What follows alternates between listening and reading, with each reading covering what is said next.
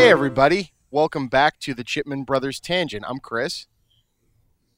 I'm Bob. And we're back again on more of a regular basis. This is about 2 weeks since our last recording, which means this will probably be up somewhere around the same time 2 weeks later as the last one, which is great. Yeah, something like that. Yeah, if you're enjoying this, you're probably also enjoying and checking out, I'll plug at the beginning, the Creating Geeks podcast I've been doing with my wife, also from my Patreon, the Chippa. So here we are.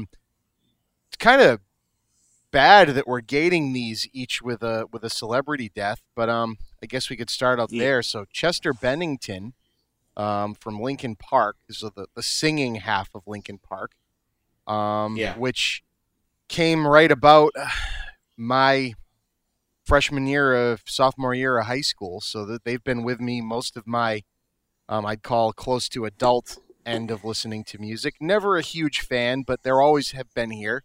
They've always been the soundtrack of many a video game commercial, many a Transformers movie, many a dorm room listening fest, Counter-Strike video, anything else. They're kind of the internet age metal band, right? Or new metal, as you'd call it. Like metal pop, where you have like the pop punk. They were the antithesis, right? They were like new metal pop. Them and Evanescence, and kind of like the post dark reaction to Korn and everything else like that, which is interesting. So that it's kind of a bummer. I mean, like I said, I don't have as much respect for the music as I did, say, for Chris Cornell or Scott Weiland, but for a generation of people, this is terrible. And there were some good songs in there, and the guy was obviously talented. So I don't know where your stance is or your remembrance, but in my opinion, it's a big loss for music is an art form. You say anything, if you like it, no one can tell you it's wrong. So there's a lot of people out there that loved the guy, and he meant a lot. So it's shitty to have someone go that way. It is. I feel like I'm like a little generationally removed from like Linkin Park being a huge deal, but they were a very ubiquitous sounding band, and they seemed like a band that was kind of going to be around forever. Right. You said the same thing about Cornell, but we're learning more every day about mental health and depression and everything else. And back in our parents' generation, with the Rolling Stones, if the Drugs didn't take a band like that after they hit their 50s, they were pretty much all set. And Chris Cornell made it to 50 and was on a reunion tour and killed himself. And Chester Bennington, I haven't been following up on the details, but they seemed to have a career that was going equally as well. Linkin Park hasn't stopped being around. You know what I mean? So it's they're on tour right now. Kind of an amazingly sad turn of events, and for anyone listening out there, all I can say is, this is why you get help, and this is why you talk to people, and don't make people think that there's something wrong with you for feeling the way that you do. And it doesn't matter how famous or how poor or how regular or how different you are. This stuff hits all of us, and I hate that there's such a negative light over doing these things, but to stay topical, rest in peace, I guess, man. That sucks. Okay, so taking a tangent off of Chester Bennington, as if the bad news doesn't stop there. Horror films and horror fans just lost. I wouldn't say far too young. What was he, 78? But getting up there. But also, we kind of expected him to be around a lot longer. George Romero, the creator of the zombie genre as we know it. Night of the Living Dead, Dawn of the Dead, Day of the Dead, everything else. Shaun of the Dead is inspired. The wonderful remake Zack Snyder did. Shut up, you people, about not liking Zack Snyder. That incredible remake of Dawn of the Dead that never should have worked. The Walking Dead, which is popularized so far that it's kind of gone past me. I like it, but you know, I don't know if I needed that much zombie in my life. But you know, I'm gonna miss him. Just having him who around wouldn't? was good enough.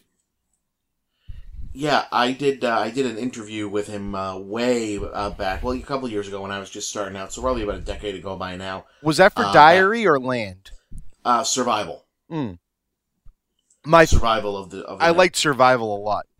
It's still problematic, but I liked Survival a lot. Yeah, and I mean, you could definitely tell, he was way up there in years, and guy who's worked really hard while he was here. But was very gregarious guy. Never really ran into anyone in the industry, adjacent to the industry, that had anything bad to say about George Romero. The guy was the father of not just the zombie movie. He made socially conscious horror genre movies mainstream. He did a lot more than the zombie films. By the end, the zombie films were definitely what he was going to be remembered for. But Creepshow was involved in. Tales from the Dark Side. Oh yeah. Monkey Shines. It's a great movie about monkeys. I remember from the Blockbuster days, there was a movie Bruiser that he did. Yes. It was awesome. It was it was a little bit more a standard suspense horror fare, and it was great. Yeah, Bruiser was good. Bruiser is one that people don't remember, but they should. Right. It was fantastic. I mean, the guy's influence is seen everywhere. I mean, the relaxed take, like he never really tipped the scale into a parody of himself. Like a lot of these people end up doing. You're either, coming in and kind of doing homages to yourself. I mean, one could say Land, Survival, Diary, but he was still trying. He was still working low budget, working with small studios, kind of piece together himself kind of movies. Even Land, which is kind of big for him, still seems pieced together by hand. And I love that about it. The movie's so much more interested in the individual gore effects, but also the social commentary. A great last performance, one of the last performances by Dennis Hopper, yes. going full like Speed level ridiculous villain for that movie. And yeah, he was good. And the thing with Romero, is it's like I remember getting the Shaun of the Dead DVD and watching it and watching the special features, and you've got Simon Pegg and Nick Frost, Edgar Wright, who are making a movie that's an homage to this guy, and George Romero shows up on set to check it out wearing a pin that says "I inspired Shaun of the Dead." You know what I mean? And like he seemed to be just in it to work and in it to have a good time, and it's just a huge, terrible amount of losses these last couple of years. Yeah, it was not a good scene. Yeah, it's tough to be optimistic sometimes. It is very tough to be optimistic. Yeah, but with a tangent from that, a lot of my influence, I watch a lot of horror movies. It's one of my favorite genres. There's less good material in it. It's kind of the shovelware genre, as it were, amongst others. But I also have a huge inspiration and basis in stop motion animation, as you know, Bob and I. We got a little mini DV camcorder, 1996-ish, and I started using its quarter frame recording to do animations. And you've probably seen on Twitter, but we've been talking. Part of the idea of me getting my YouTube page up and running with a lot of help from my brother, Bob over here, is that I made some films myself and some little animations and playing around. I was a huge Aardman stop motion animation Ray Harryhausen fan when I was younger, still am, and around the 1997-1998 time frame, my favorite things to animate were my Legos and my Todd McFarlane Spawn action figures. Because in 1997 and 1998, that's what I was into. Don't judge me. Well, that's where you had to go for like the articulated action figures. Yes, and man, were those figures awesome! They still are to this day. The action figure company's awesome. Yeah, no, you can absolutely see why, Todd McFarlane eventually became an action figure producer who occasionally does comic books. Right, exactly. And so on a positive note, Bob and I had talked on a previous podcast about me getting my animations up online as part of my Patreon, the Chippa, Yeah, patreon.com/the and I found the tapes. So excellent. caked in nicotine, tar, and cigarette smoke because of the household we grew up in are these two VHS tapes. One of them is like 10 episodes of South Park recorded on extended long play with my animations shoved in the middle of it. I believe there's 3. And I don't want to give away any spoilers because I don't know if all of them are going to still function, but I'm in the process of getting them transferred. But I did some Lego ones.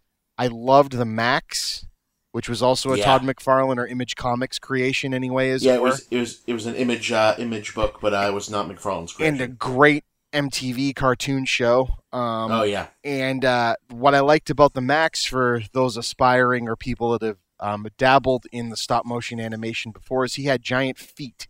So it was very easy to keep him balanced and very easy to make it look like he was walking. So he was my star. And so you'll see a lot of that in these.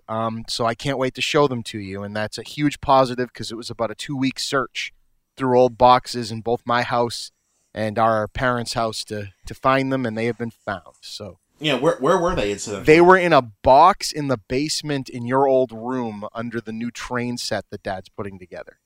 Ah, okay. And our father was a model train guy. And he is aspiring to be one again because that's where his train set was. Excellent. Now, what else is in the box? I don't know. Mom just showed up with the VHS tapes.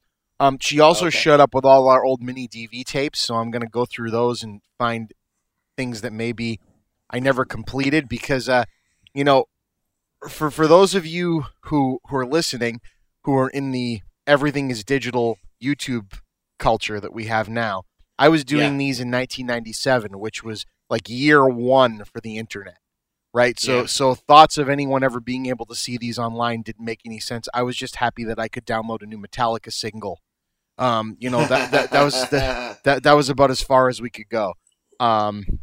So, and I think we've hit on that before. So, it's just a common theme with me. Our father had an old, like, slung over the shoulder, like, video camera recorder, GE one, that recorded onto a VCR. Now, these weren't, the VCRs at the end of their life, which played, stopped, and maybe recorded.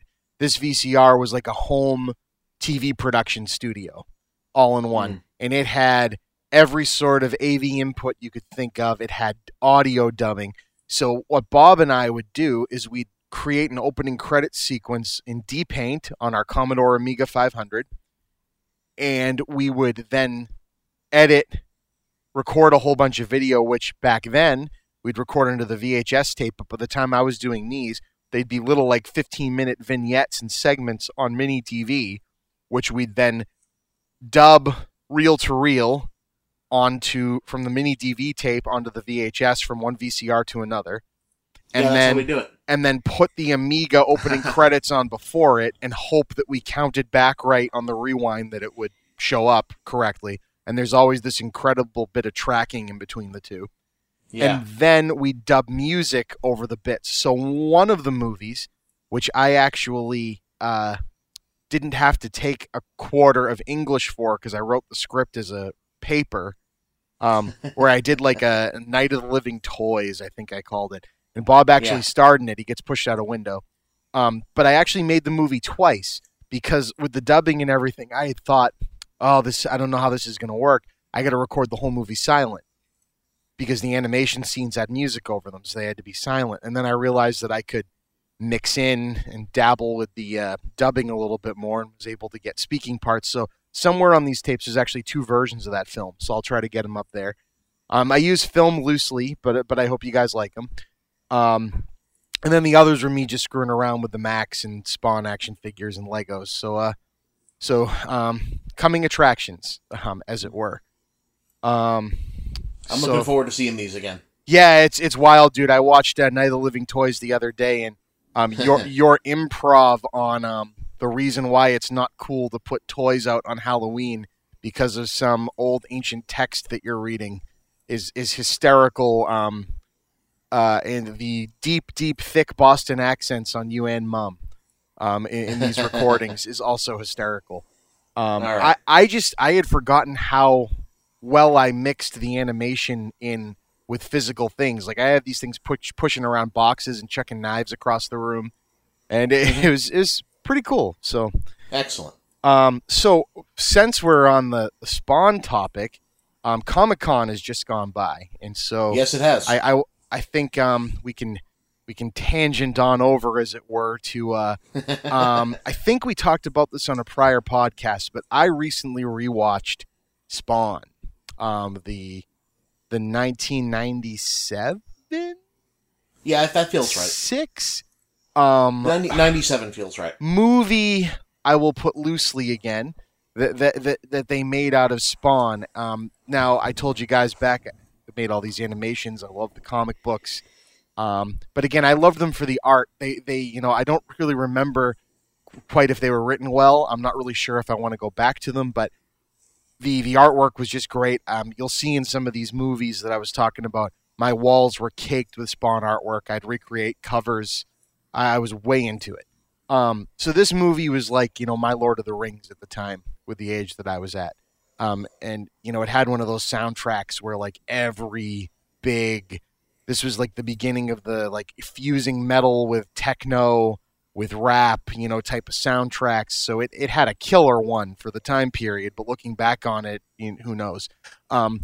Marilyn Manson's on there, a whole bunch of other stuff.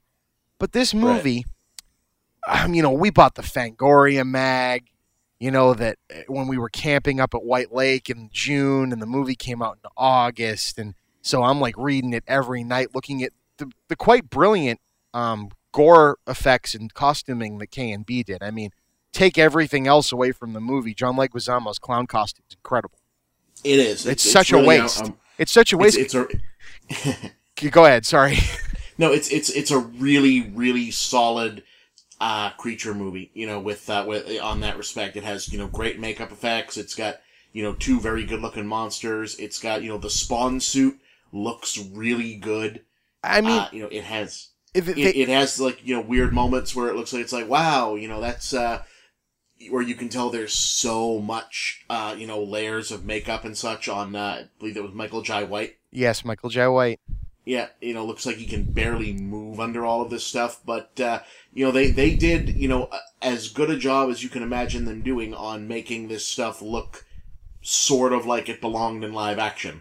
Right, and I mean, I'll take that over the beginning of the reboot comic books that we were getting. The Fox side, like the X-Men and all that other stuff, which seemed to not want to make it look like a comic book. Spawn looked just like its comic book.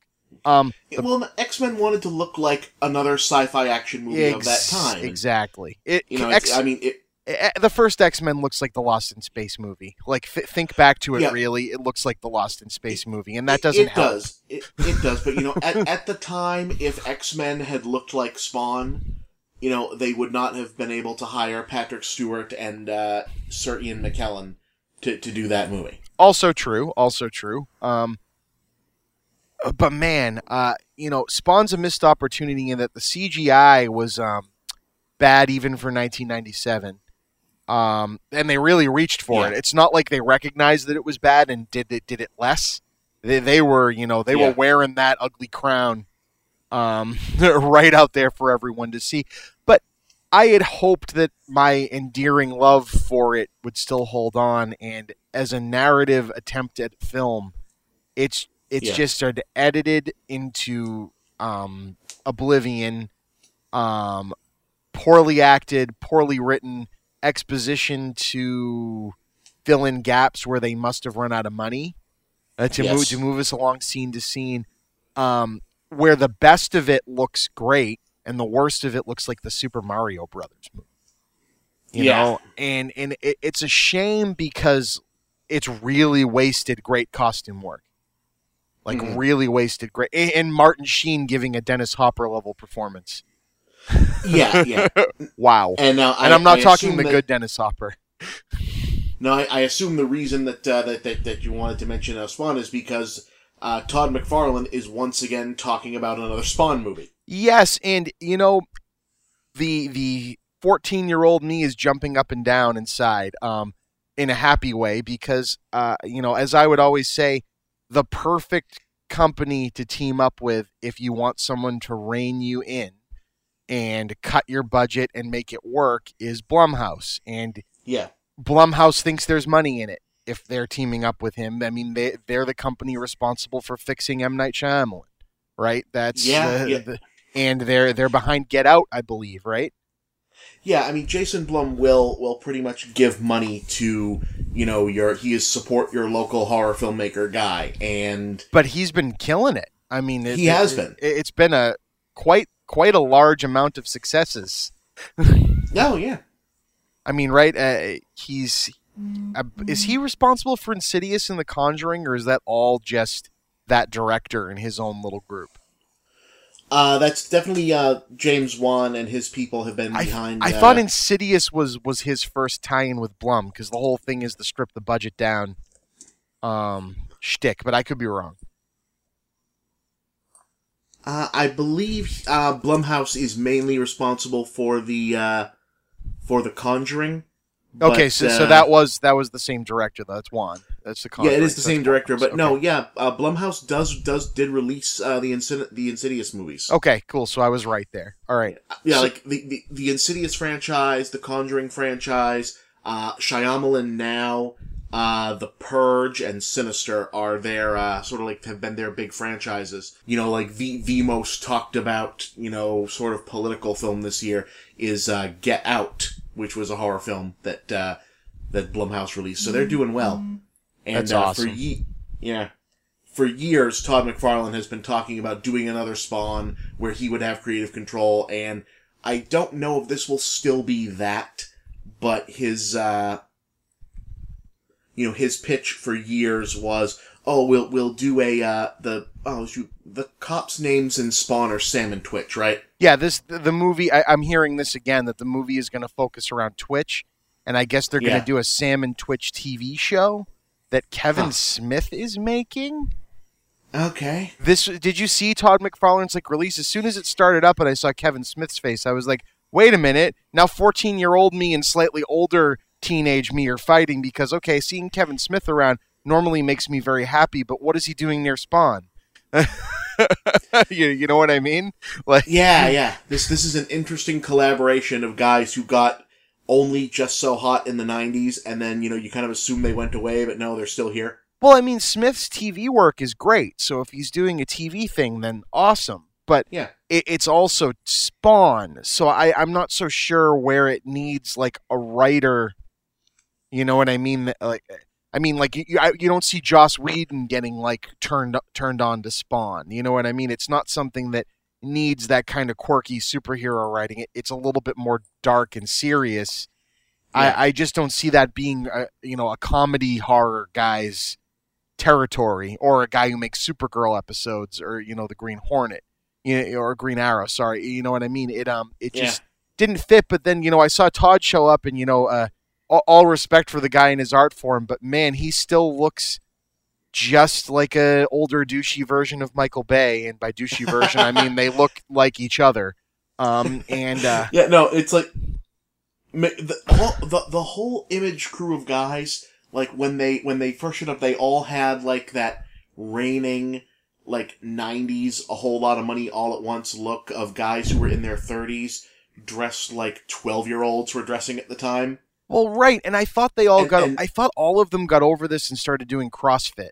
I thought that's what happened. But they still look like that now. Rob Liefeld, is still the jeans and baseball cap guy, and Todd McFarlane still looks exactly like himself. Which is, hey, if it works for him, it works for him. No, I mean I'm happy for him because, see, like I said, the original movie has so much of his look on it, so somebody on the production team knew what they wanted to make. But and I think Blumhouse might be the way to go. I'm hearing that he still is pushing this. Spawn is in the background, and Sam and Twitch are kind of in the foreground, which I was thinking might be the idea for the show. I'm not sure. Maybe the movie is now just going to be a pilot for the show, and they're going to do it for Netflix or something. Like I can't really tell what's going on. That might be cool. But it's just interesting that that's the route he'd want to go. But that was kind of the best issues of the comics were kind of done that way, and that's kind of what the HBO show did. Spawn was kind of like this dark creature that was kind of a watcher almost. You know what I mean? Yes. Like, and they do these little vignettes about, serial killers, and Sam and Twitch were following them around, and Spawn was seeing that it was more of hell, like taking over the planet. And it's like, all right, this is interesting. Spawn is much more like a monster ghost kind of guy who just dresses like a superhero. Right. And the original movie never quite got. It jumped into a third act very quickly, and the origin stuff was, for what it was, handled pretty well, and him learning. It just, I'm intrigued. So a 14-year-old Chris is really excited. 33-year-old Chris wonders if we really need this. It's getting greenlit because of Deadpool, obviously. So, if they hit a stride, Deadpool is a perfect representation of what Deadpool is, and I thought that was unfilmable. So, this is going to be a thing that I feel like, regardless of how Spawn does, I feel like this is the post Deadpool. Let's film every sort of niche R-rated comic book character is going to be a thing that runs into a wall really fast, because they've already done, okay, we're going to do Deadpool, now we're going to do Spawn, and now, quick, somebody grab, Bloodshot and Youngblood, which are two different things, not related to each other, are Youngblood and Bloodshot. It's, have you seen, there's a video online, of, Rob Liefeld and, another artist, I want to say Todd McFarlane, but it may not be, where it was part of a presentation about comic book art, and the gimmick was that the two of them were challenged by Stan Lee. Right. Who is there on set. And this is Stan Lee, 20 years ago, so in his, 60s. And, so he's still very spry and has the Stan Lee sarcasm going. And the two of them are drawing. This is how the character of Overkill, or Overkill, in the toys, this very quintessentially big, lumpy, Image Comics-esque guy, with big shoulder pads and lots of guns and pouches and whatnot. The challenge was come up with a character on the spot out of nothing and just drawing and freehanding it and putting it together. And as they're doing it, they're explaining their thought process behind, the character, which is literally nothing other than, okay, yeah, that would look cool with the gun right there and some muscles. Yeah, he needs some muscles. How about a bandana? Yeah, we'll give him a bullet belt. That'll look good. Yeah, Bandolier. Yeah, and Stan Lee the whole time is just very subtly kicking the shit out of them as they're doing this. It's a Rob Liefeld drawing, so you can Stan Lee immediately gets in a can we get his feet in there? Can we get some feet on this guy? It's like, what I can't tell, fellas, is what this guy would do for his on the job, because it looks like that takes a lot of time to put that costume on. So does he just wear this all the time, or is he is he an electrician or something during the day? All of these very basic narrative questions about this character that they do not have answers for, and you can tell Stan Lee is overflowing with contempt for this generation of comic creators. It's really something. There's I notice you guys draw a lot of clothes on the guys here, that they have a lot of different moving parts. And they can always say, well, if you don't know, if we have fewer clothes, we tend to put those on the women. And he goes, I have noticed that indeed. Yeah, it's kind of right up there in front and not subtle at all, guys. Yeah, it's quite a thing. Mentioning Stan Lee, going back to the sad side of this, didn't his wife just pass away? Joanne Lee, passed away. That was probably a week ago. Yeah, about a week, about 2 weeks ago. Yeah. Well, he was out at Comic-Con, right? I saw a lot of things where he was doing stuff. So, I mean, once you're that age and that kind of thing goes down, I want to hope we keep hearing about him and seeing him. It's kind of right. I mean, I know, like we said on a previous one, they've recorded like the next 11 of his movie appearances just in case, but something like that. Yeah. That's rough. Yeah. I mean, the guys he seems to be a wonderful guy too. So. Yeah, I mean, it's Stan Lee is one of these characters in the medium that fandom has seemed to go through a very specific cycle on, where he was very much the Walt Disney figure of the comics industry growing up as we were kids, because he was the guy who was out there as the face and voice of this stuff, who had also been formative in creating a lot of it, and so you grow up when we were coming up, you would grow up as a young, nerdy fan of things, and it would be, oh wow, Stan Lee, I love that guy. And then you'd hit like your teenage years and get snarky, and if you wanted to be the cool comic book guy, you were like, it's like, Stan Lee took all the credit from other guys, and Jack Kirby deserves much more of the credit, and Stan Lee didn't write as many things as you think that he wrote, and and all of this business. And fine, no one in this business is perfect, and Stan Lee has a lot to there is a lot of back and forth about who got credit for what, and why this was the face of Marvel Comics and whatnot. But like, at least on my end, by the time you are out of like your angry 20s phase, and that Stan Lee is still kind of kicking around and getting it done, you can't help but be fond of the guy. Right. Yeah, and it's, I mean, everyone gets old, and it's sad, but, you do have that going in, and he is still with us. That is really something. Right. So, branching off from Stan Lee, Comic-Con just hit, so we have movie trailers up the wazoo. Oh yeah, there were not the one I wanted to see, but there are a lot of trailers online from San Diego Comic-Con. What trailers did you want to see that weren't there? I wanted to see this Aquaman footage because now Bob, we got plenty of it in the Justice League trailer, and it looked not good. Well, yeah, but apparently there's actual footage from the movie that James Wan is making, and Wonder Woman turned out pretty good without having to be other than cursorily connected to the DC extended universe. So I'm kind of hoping that that I really want an Aquaman movie to be good, and I don't love this current casting. I think it's very cool that an indigenous Polynesian actor is playing Aquaman. That is nifty. Hooray for diversity.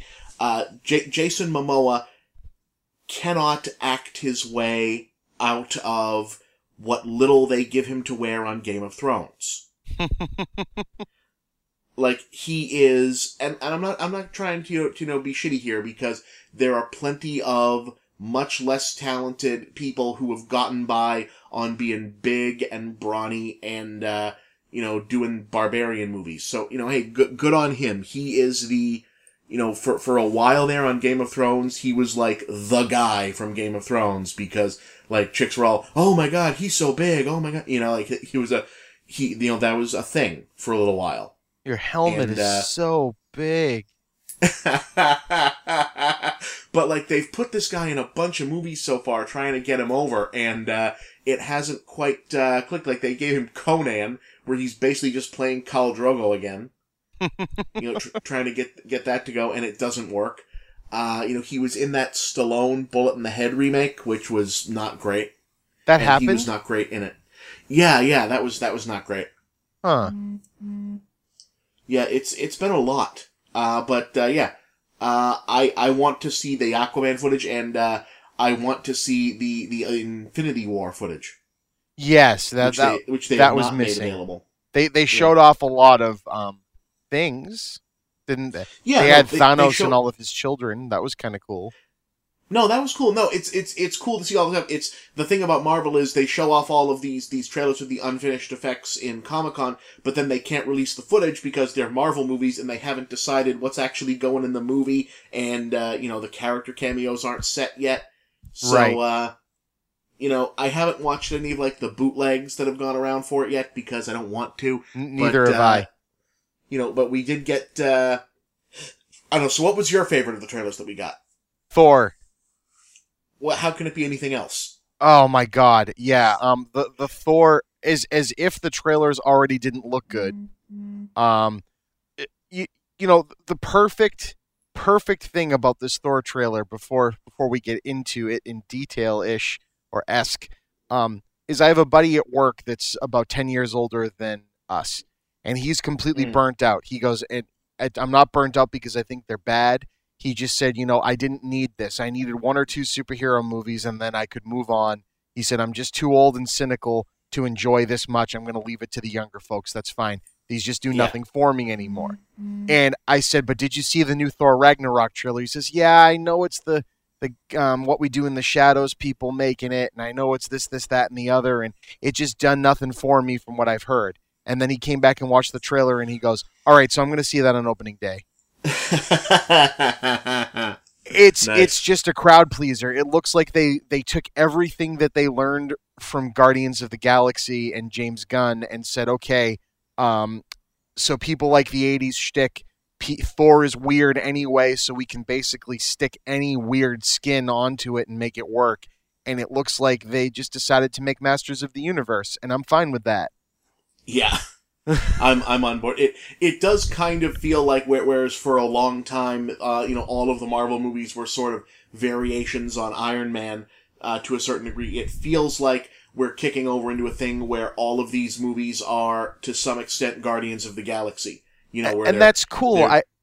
I like how the Captain America movies kind of delved into this like more realism, like they deal with the politics and everything in the Captain America movies. Hopefully the next Avengers can merge the two a little bit better than Age of Ultron did. But if the Thor movies and now bringing Hulk instead of doing another Hulk movie to start in can just be bug nuts weird like Guardians, I'm psyched about that.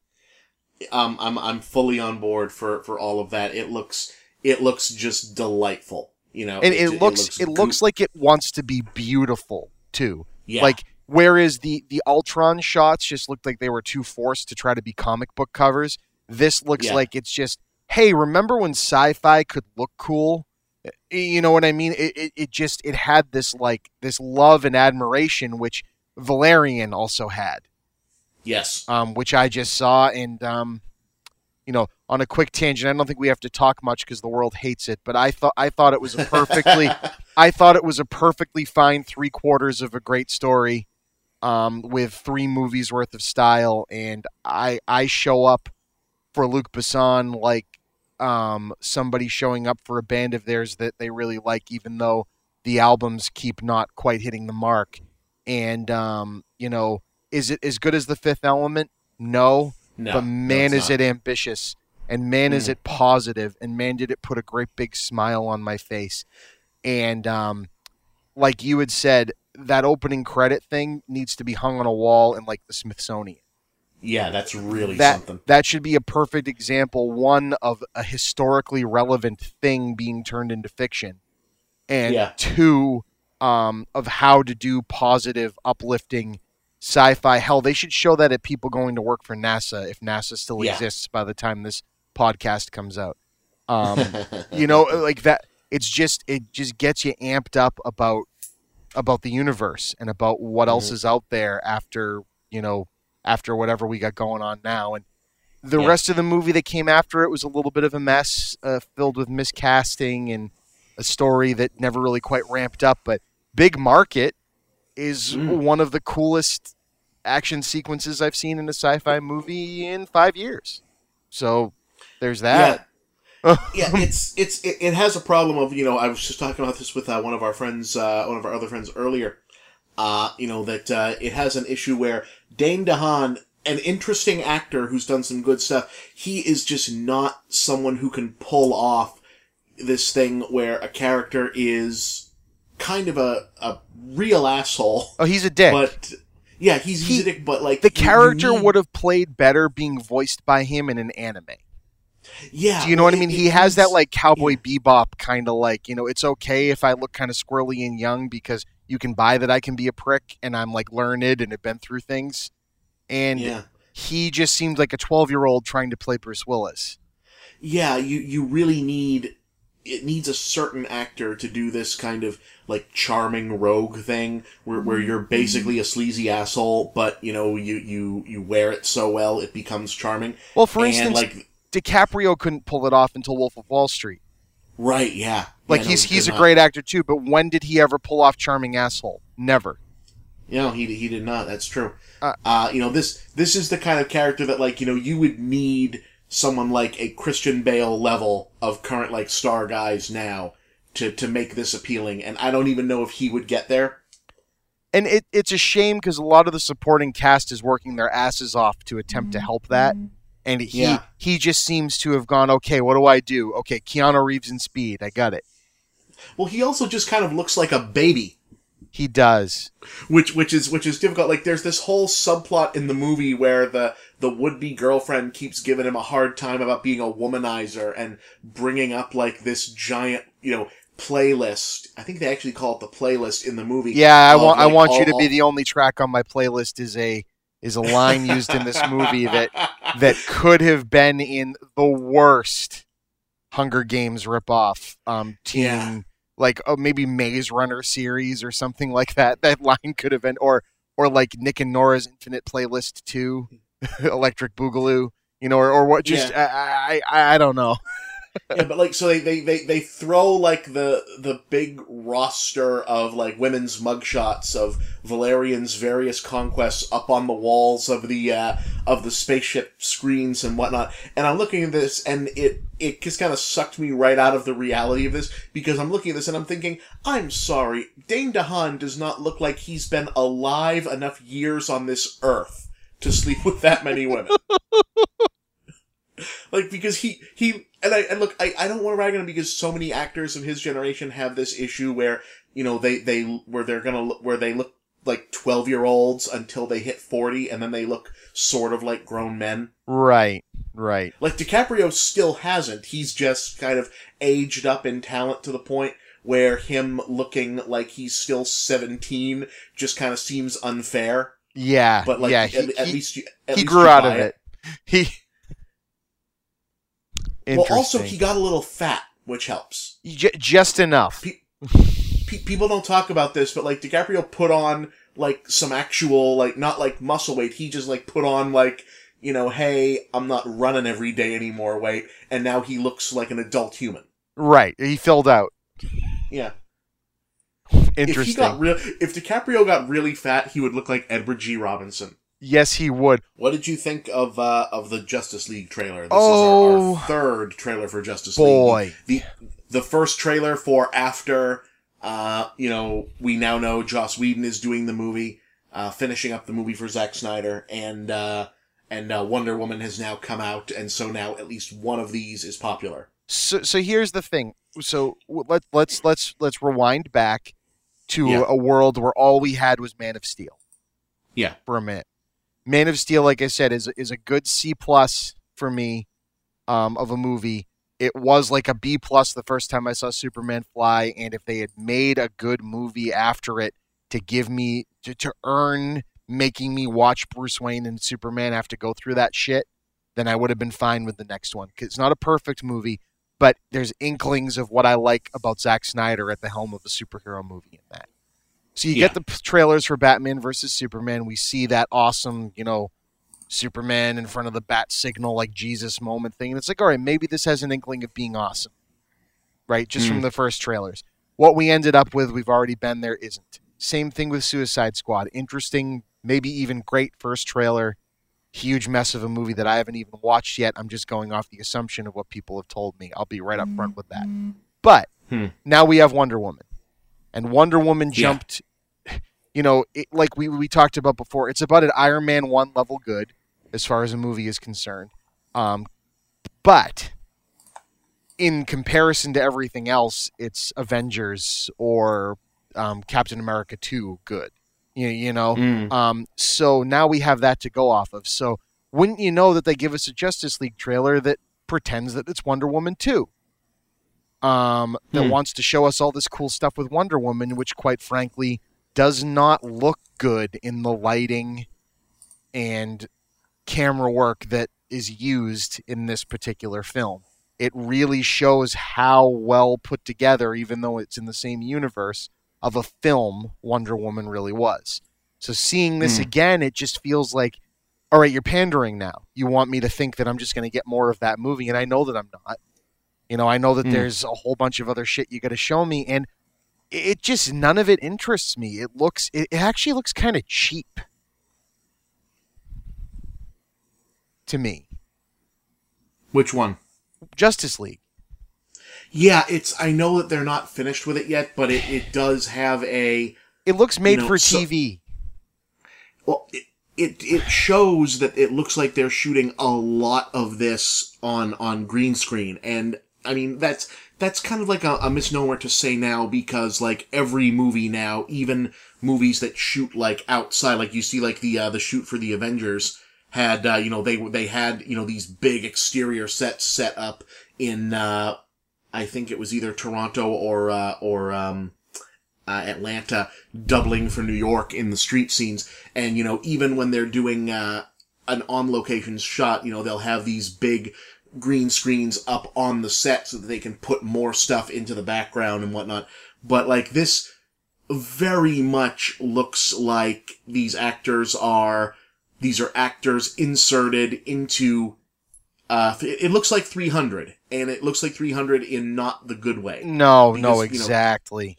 Like, people forget 300 was really, if you go back and watch 300 now, it looks like a cartoon, and it's because that was the first movie where they really did do, we're gonna shoot most of this movie, like that and Sin City coming out around the same time. It was, most of the movie are just actors standing in front of green screens in the director's garage, and we're gonna put you into the thing.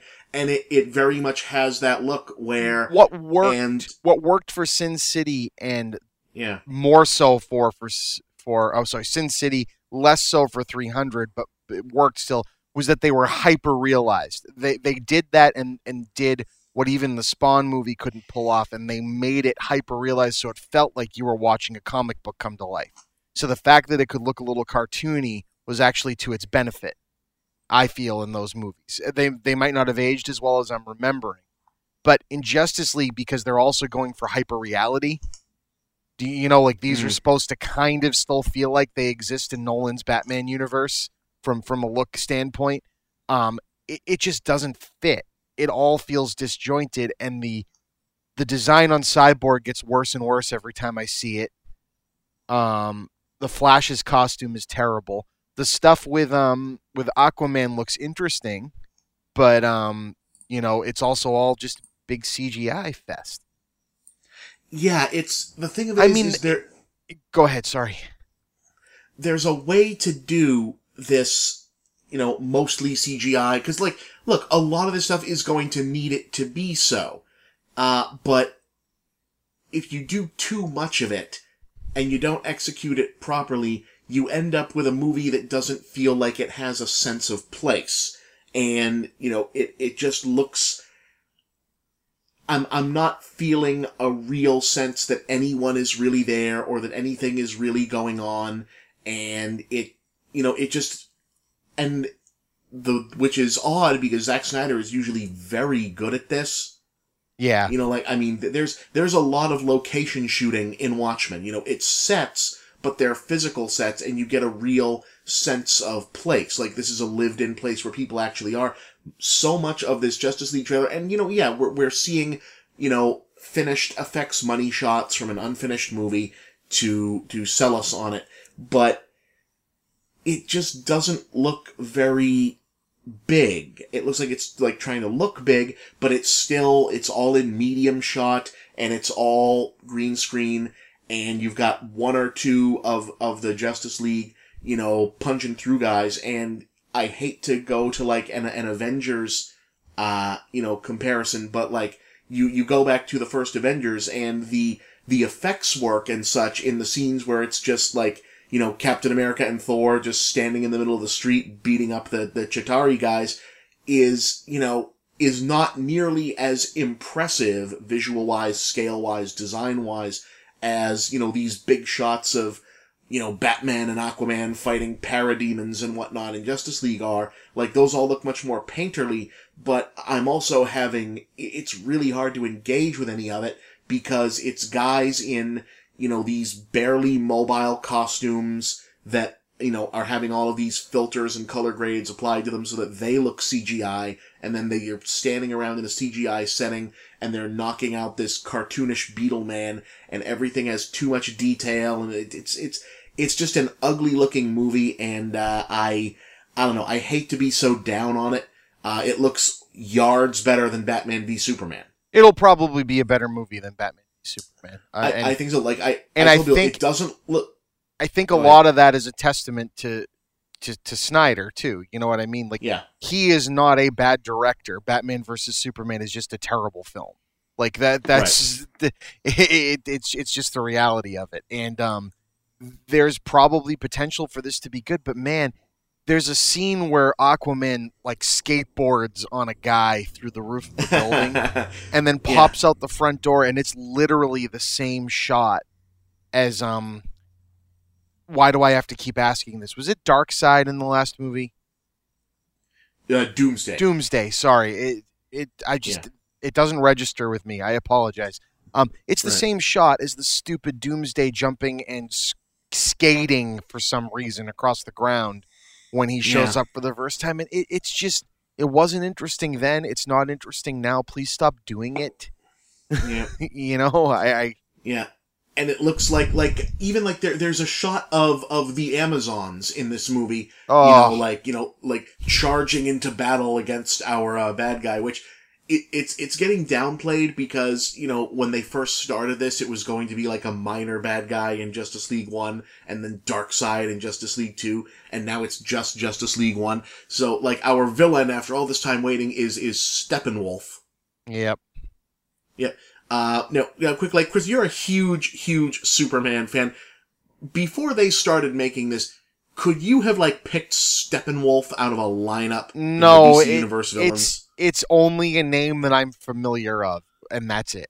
Well, he's one of the new gods. He's like an important and powerful one, but he's not one of the 50 new gods that I think people would say. It's oh yeah, we'll use him to be the first one. So, maybe that's interesting, but it seems like we've got, at least in the first Avengers, who are we fighting? Oh, Loki. Oh, okay, the first villain that the Avengers fought in the comics and the brother of one of the main characters. Okay, alright. This almost feels like if they did the first Avengers movie and the first bad guy they fought was the Avengers united against the powerful threat of Sandman. who for a while was an Avengers villain more than a Spider-Man villain, or the Scorpion. Really? We need all you guys to take down the Scorpion? All right. Okay, I guess we're doing this. Yeah, but fine. We'll give it a look. It's hard not to be cynical about this because troubled production. First one was bad, but it's. It just looks muddled and disinteresting. Is what it comes down to. Which is a bummer. Really. Now, with that in mind, what are some of the other trailers we saw? We got one for the new Kingsmen. Yeah, that's a good aside. While we're Kingsman finishing through the trailers, so I hold your weapons back. Just saw Kingsman for the first time 4 days ago. Oh wow! I don't know how I missed it. Yeah, I could have sworn you'd seen this. I'm a huge Matthew Vaughn fan. I absolutely love Layer Cake, X-Men First Class. Kick-Ass is an incredible movie. Kick-Ass 2 didn't happen. It has a couple good ideas, but it wasn't him, so that's fine. But man, I remember the original trailers for it. I can tell that the company that produced it didn't quite know what they had, because it definitely wasn't the movie I ended up watching. And I mean that in a very good way. They kind of build it as like a James Bond, but kind of a little sillier and Tarantino-esque. But they didn't play up one that it was going to be so much of a superhero film, which I loved. And they didn't play up how beautifully violent it was.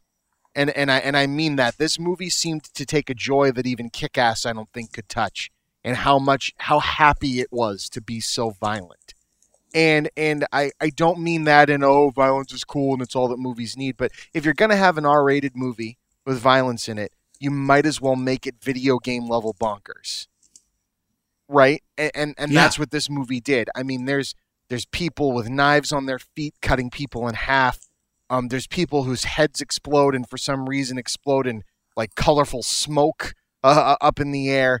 The fights are brutal and hard hitting and often done in what is meant to look like a single take. It's an incredibly brilliant film, and from an action setting, it does have a couple of issues that I feel like Kick-Ass may have had too, but Kick-Ass is 100% committed to how depraved and cruel it is, which this movie is kind of like riding the fine line with, oh no, you're supposed to be rooting for how kind of shitty that guy treats the women in the movie. Oh no, you're not. No, that's supposed to be a silly and a bit of a joke and James Bondy. Oh no, wait, no, this is it has a bit of a tonal imbalance, but I found that endearing about it, that it went for it. Yeah, you know what I mean? It went for it. Not Kevin Kline. Brain. Main actor, British guy, King's Speech. Bob, give it to me. Colin Firth. Colin Firth, I would have never in a million years said Colin Firth is going to be an amazing action movie star. Wow. Like, he's amazing in this. Samuel L. Jackson's choice of how to speak with his kind of geeky, like, tech ownership, but with the lisp thing that makes it almost seem... You almost kind of feel bad for him at times. Like, his whole life been kind of the guy getting shit on in the room, and he kind of found this global warming thing as a thing to hold on to, and he's a super villain, but doesn't really like hurting people when he actually sees it happen. You know, he's playing a very like Samuel L. Jackson interpretation of like a Silicon Valley billionaire gone bad. It's hysterical. It so jarringly doesn't fit with the aesthetic of the rest of the movie that it's perfect. Like, him in the room with a bunch of British guys in perfect suits doesn't work. Well, and that's what I love about it. I think that was kind of the idea, though. You know, they were very much leaning into, Kingsman likes to be... It's a movie that really likes being naughty about itself, so it seems to relish the chance to make Samuel L. Jackson and his character stand in for, this is England saving the world from America. Exactly. The dinner scene, when he brings in the McDonald's food he brings in the McDonald's was so brilliant. And and then we have our church scene, which is the crowning.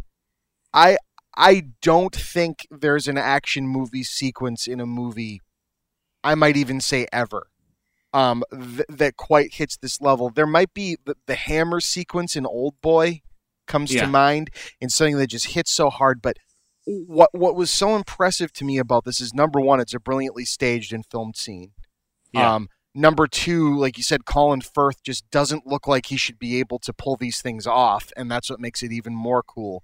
And three, the movie, because of that like tonal mismatch, in the movie, this is a horrifying thing that's going on. I mean, the Samuel L. Jackson cell phone bug that makes people want to kill other people has just inoculated, or has just impregnated itself into the mind of a trained killer. So he is now killing a whole bunch of innocent people. But the movie has just established that they're terrible, terrible, terrible, hate-mongering, like almost KKK level, like Bible thumper trash. And so it's really quite a thing. So you kind of, half of you is kind of joyously, like from a sick, dream kind of a thing, enjoying the fact that you're seeing this happen to these awful people, but at the same time, the movie is staging it with everyone watching it, almost in the Kick-Ass level feed over the internet with the kid watching his, mentor, off 30, 40 innocent people. Innocent used lightly, but innocent. And then Samuel L. Jackson comes as the capper and, kills Colin Firth and then is disgusted by the fact that he died. I love that line. So is he dead? Yeah, that's genuinely what happens when you shoot someone in the face. It's just it's just so all over the place in a great way.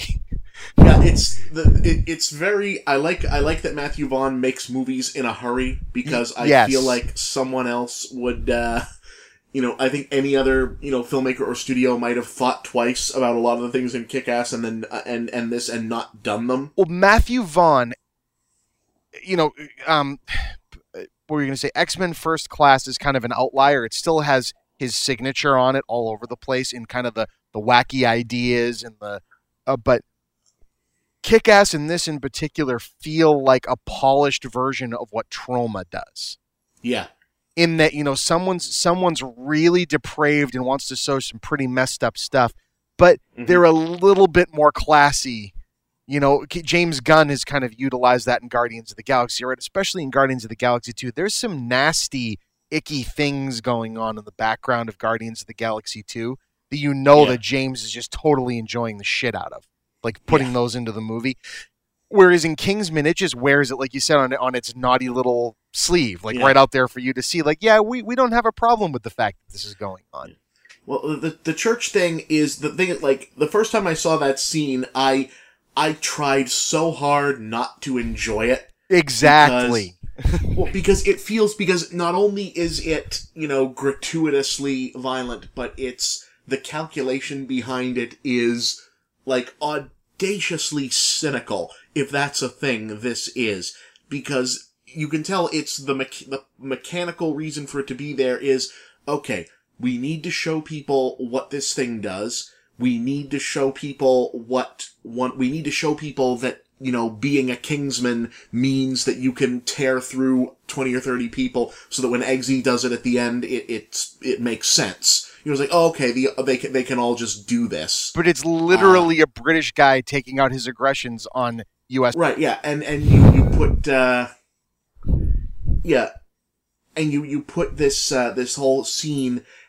You say, okay, well, where can we set it? So they contrive to set the scene in a Westboro Baptist style hate church. Yes. So. On the commentary for the movie, I think it's the one of the producers or writers and Matthew Vaughn are on there, and the writer was asking him if this was a thing he made up for the movie or do they have these in America? Oh my God! See, that's awesome. Yeah, that's awesome. And it's quite a thing, and it's like the cynicism behind that. It's like, well, we want to show him murder a whole bunch of people, but the audience can't feel too bad, so they all have to be bad.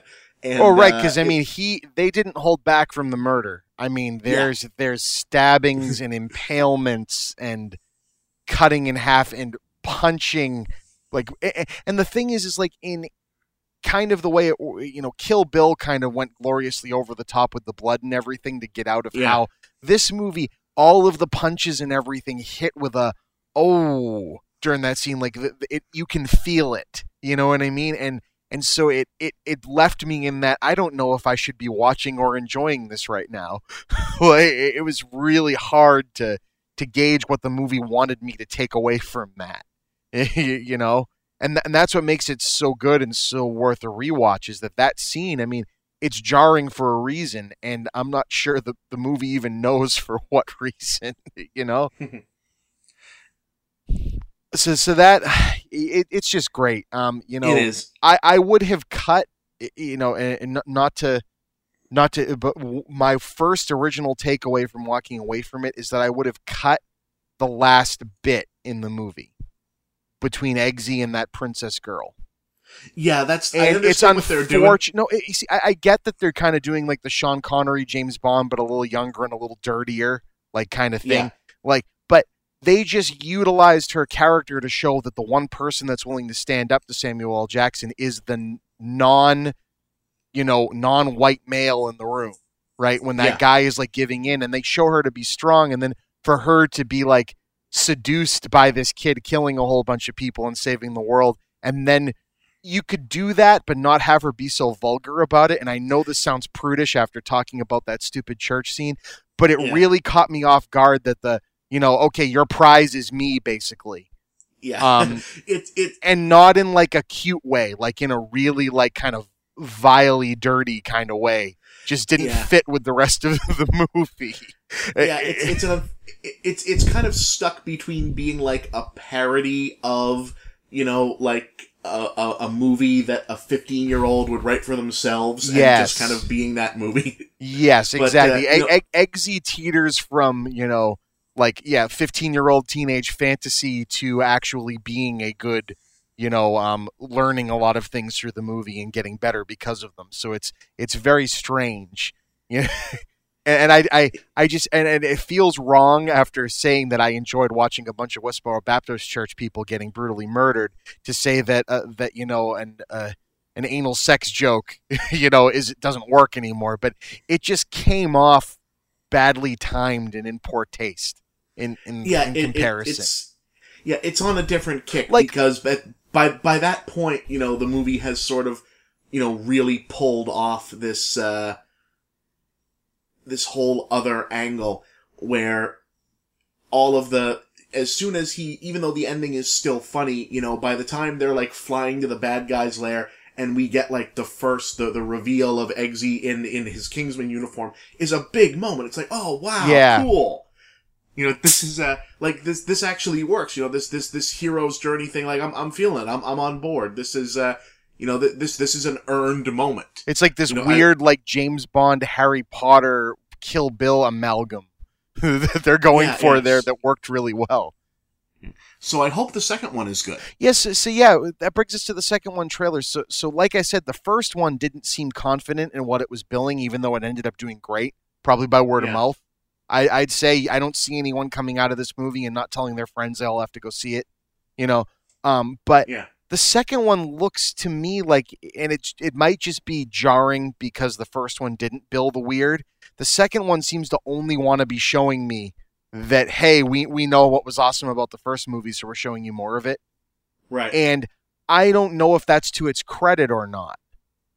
Because I don't know if that's showing me that the movie might be a bit too much. Like, I love the idea of seeing their American counterparts, and the casting is great, and the weapons and stuff. Jeff Bridges and Channing Tatum as the American counterparts is kind of inspiring. That are, cowboys, and it's super cool, and I like the idea, and it all looks beautiful. Like, it looks like they filmed the shit out of it. But it also kind of looks like The Matrix Reloaded. And that worries me. And I know, Matthew Vaughn is behind it, so in him I trust. He has not made anything bad yet.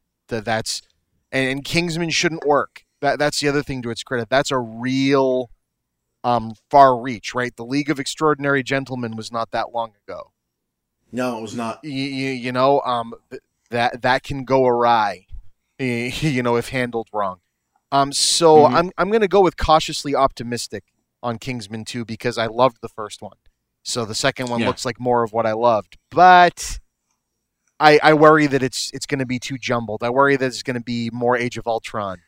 Well, and the thing is, like, I know we're living in the age of the franchise, and that's there, but I don't think we needed another one. Yeah, I feel like, the first movie's, like, world was fun, but I don't know that it was, like, I wasn't left at the end of the other one going, hey, I really need to see more of this. I felt more like, okay, I enjoyed the new spin on a hero's journey, sort of, boy becomes a man, sort of quite literally, sort of thing in this, and I liked all of that, but it felt like the world building there was in service of very strictly the story of this kid, and now that that's been, it's like, as far as I'm concerned, like the actual last bit of the movie where he goes back into the bar and does the manners maketh man line, I think it's kind of over at that point. Like it seems like, his journey's done. And we've also done the thing where we've acknowledged that the whole idea behind the Kingsman is a little elitist and it needs to be a different thing. And, the ones who were bad turned out to be bad and have just gone through the whole, rigmarole.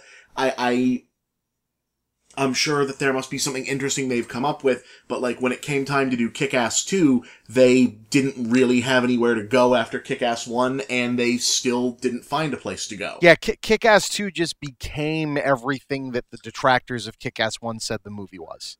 Yeah. It was only left with the vile crude for no reason.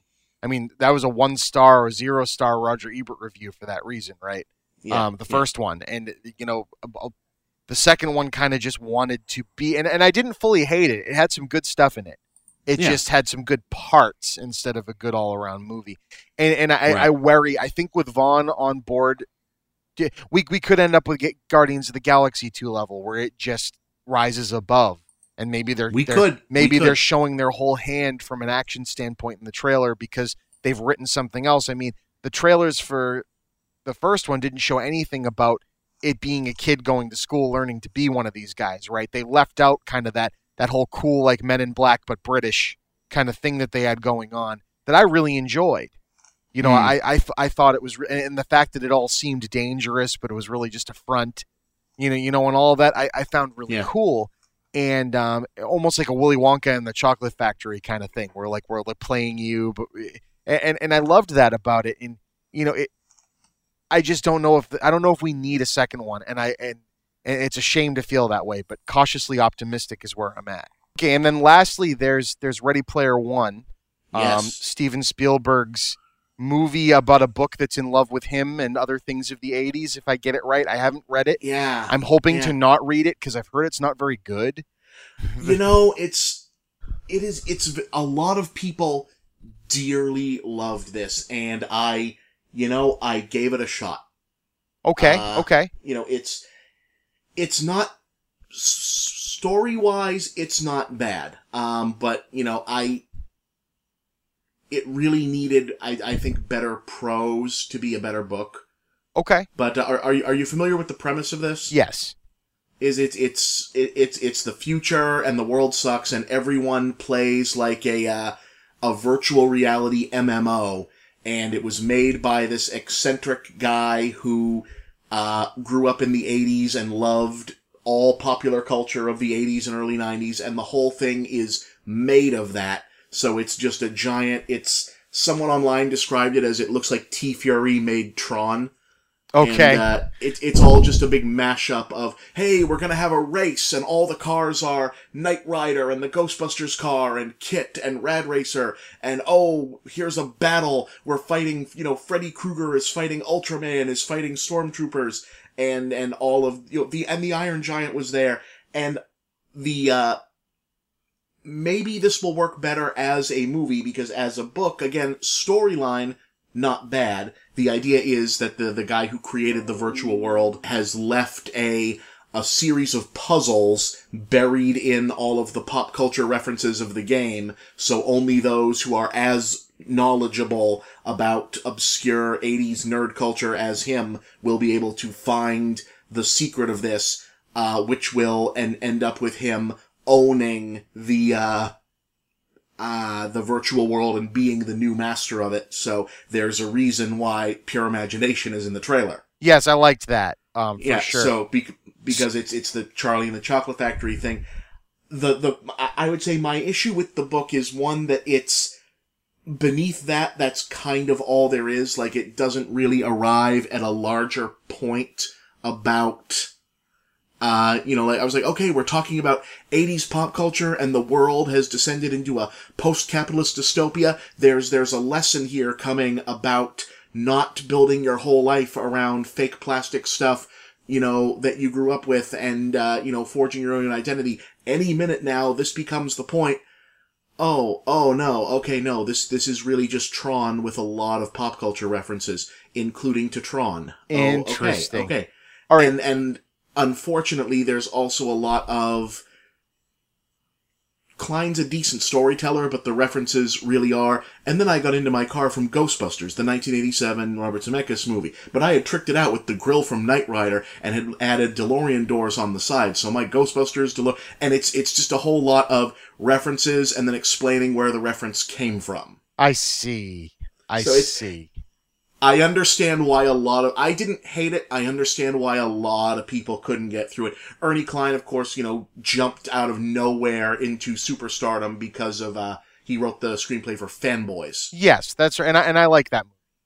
Yeah. So it's not perfect, but I like that movie. So, okay. Yeah, it's cute. So hearing you describe the movie before I talk about my reaction to the trailer, makes it sound like if it was to go bad, it could be, pixels crossed with extremely loud and incredibly close, which doesn't sound good to me. Yeah.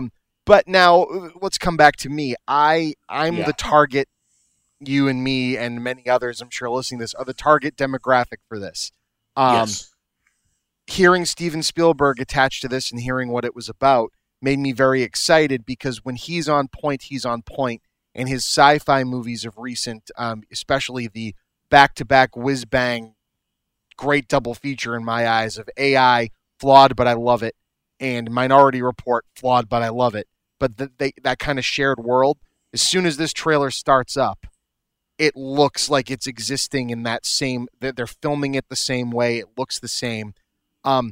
My problem with the trailer, only as a trailer, is that it doesn't seem interested in showing me any of that. It seems interested in jumping right into the game and showing it off. And because of that, I could see people using the argument that it just looks like a muddled special effects fest. Because once you get into the game, well, it is showing me the Iron Giant, Freddy Krueger, and the DeLorean, and the Ghostbusters car, and the Akira bike, and the Akira bike, and all this other stuff that I'm just geeking the fuck out over because it's Spielberg putting these things on screen. It's like his Jay and Silent Bob Strike Back, but unironically, right? Someone wrote a book basically praising me as a god, and I get to make the movie about it. You know what I mean? That's kind of awesome, maybe too on the nose, but it's kind of awesome. But I would really rather have seen a trailer that told me more of the story. Yeah, well, this is the Comic-Con trailer. This is, I get that, but, I get that the trailer is meant to be fan service, but put it next to Thor. I should be reacting to this the way I'm reacting to the Thor trailer, and I still am. I mean, don't get me wrong. This Ready Player One trailer has sold my ticket, but it seems like if they were gonna show me only the game, I might not have had 2/3 of the trailer be the race. Yeah. Maybe just do a sizzle reel of money shots of all the different characters from Spielberg movies and other stuff that are in this. Yeah. Instead of it looking like the bad game in Wreck-It Ralph. Where the one that was supposed to look like Halo. Where they're going Hero's Duty. Hero's Duty. Yeah. And again, not to maybe that's what they're going for, but it looks like the Oasis or the game that they end up playing, it kind of has that dark, and maybe this is the point, that dark kind of everything is gray and brown and dark, like Michael Bay kind of action movie look, that I'd really hope after seeing how actually kind of beautiful the real world shots looked, even though it's, a bunch of stacked trailers, which is really cool. I don't get a sense of, other than it being fan servicey, which again, it's a Comic-Con trailer, you're right. It doesn't excite me the way the Thor trailer does. But I still think the movie is reading my mind and knows exactly what I want to see. Yeah, I really hope that, my honest hope for this, because for a minute there, when they first announced this, they said, oh, Steven Spielberg is going to do this. I thought, why? Why do you want to film, this really should be probably something that someone like, ideally, like maybe Joss Whedon jumps on this, where it's, right. Like more of like a medium talent that is, more dialed into this. Like this really should be something that, those guys, or maybe like the Freaks and Geeks guys or Lord and Miller or somebody get on. But Lord and Miller are perfectly matched to this material, in my opinion. Well, but they made it, and it was the Lego movie. Well, right, and that's why I'm getting this, like they've already done this for me, and I'm hoping because it's Spielberg, he's bringing something unique to the table, because his adaptations are are not known for being straight, and Yeah. they're also known for normally being better than the source material, and that's a good sign. I mean, we have Jaws and Jurassic Park to go off of with that, right? Yeah, my hope for Spielberg on this one, now having seen it and seeing, okay, like, the references are there, but they're kind of matter-of-factly integrated. And it's not like, you know, like, oh, hey, it's not, oh, hey, look, there's the Iron Giant getting his close-up sort of thing. It's, or like, you know, Freddy Krueger is in the trailer, but you have to look for him. Right. I hope the posters aren't just showing the references. Yeah. I hope the posters are a little more trying to keep it kind of subtle and like, you know, because if it turns into Steven Spielberg directing the book that was in love with E.T. and then it's just an E.T. poster, you go like, okay, but that's the thing though, is like, I think if a director of Klein's actual generation made this movie, it probably would not be as good as however good the Spielberg version is going to be, because, and I agree with the criticism that what's missing from the book Ready Player One is, I mean, yes, he could stand to be a better prose writer, but what's missing fundamentally from the story is something else to say and an actual perspective on all of this stuff other than here's all this stuff. Well, you know? it seems, I haven't read the book, but it seems like Snow Crash. It is and basically... Snow Crash had a point. Yeah, it's reference-laden Snow Crash. Snow Crash had a really, really important point to like what was going on. Right. But I think that the way that you might get that is, even if it doesn't, like, you know, change the narrative at all or have someone speechify about what this really means, the fact that this isn't nostalgia to Steven Spielberg, this is a bunch of shit that him and his friends made when they were younger. Right. You know, that maybe he has that outsider's perspective on it and can bring just some sense of meaning to this beyond, here is this stuff, look at all this stuff. You know, because otherwise you're going to get a really, really big episode of Robot Chicken.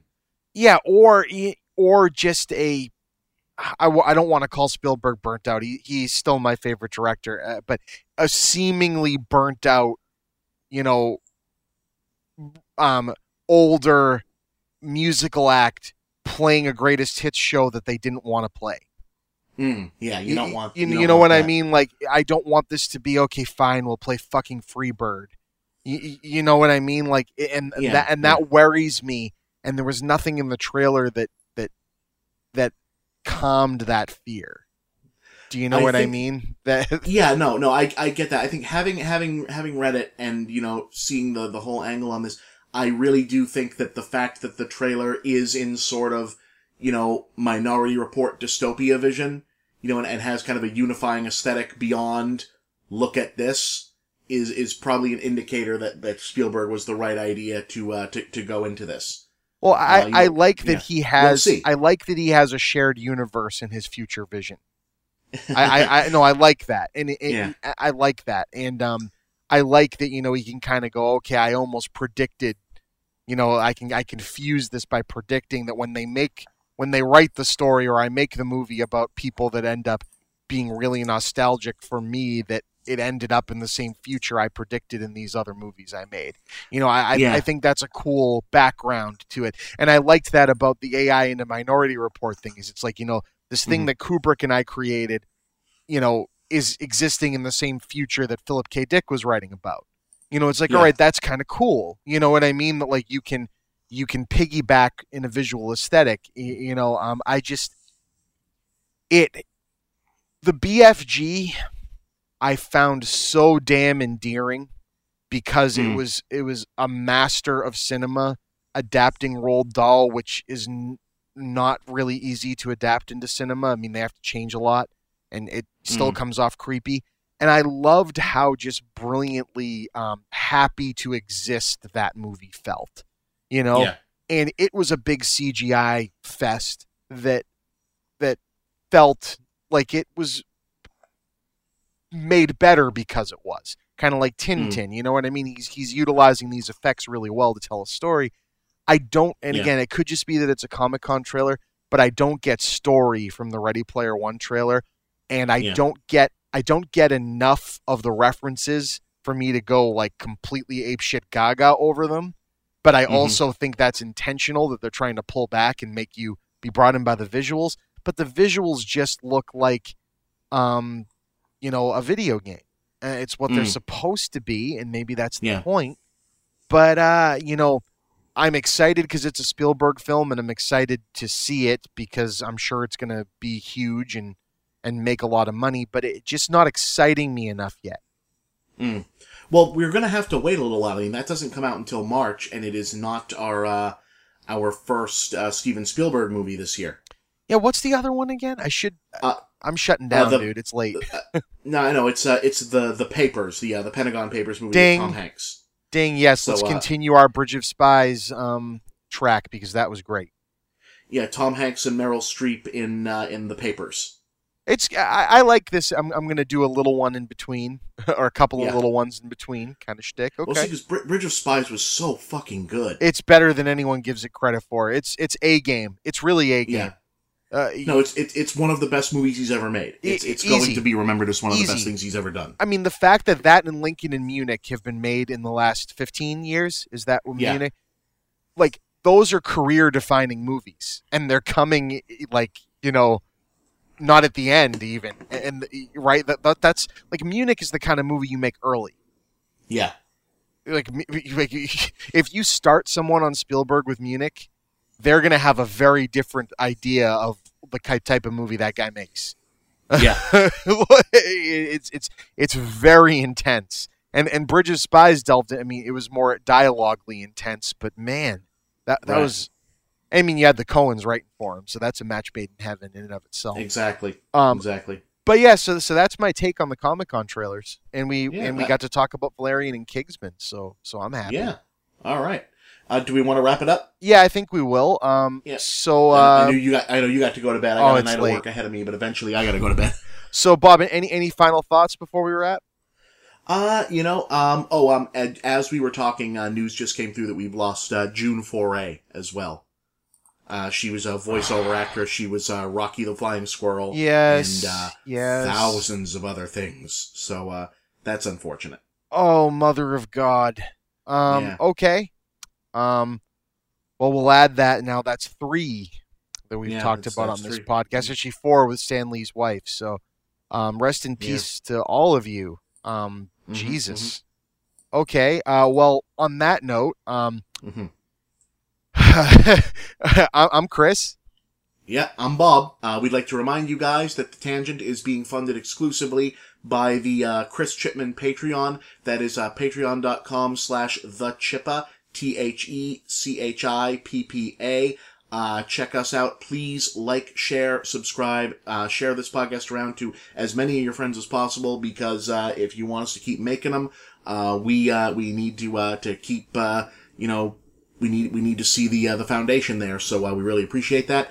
Also, Chris's Patreon is going to be funding his YouTube channel, which is The Chippa Made This, which is going to be showing off all kinds of cool stuff, including this, his other podcast, and going to be showing off some cool old school videos very soon. So you guys all take care. And thank you guys for coming along on The Tangent. Until next time. And have a good night. We're out.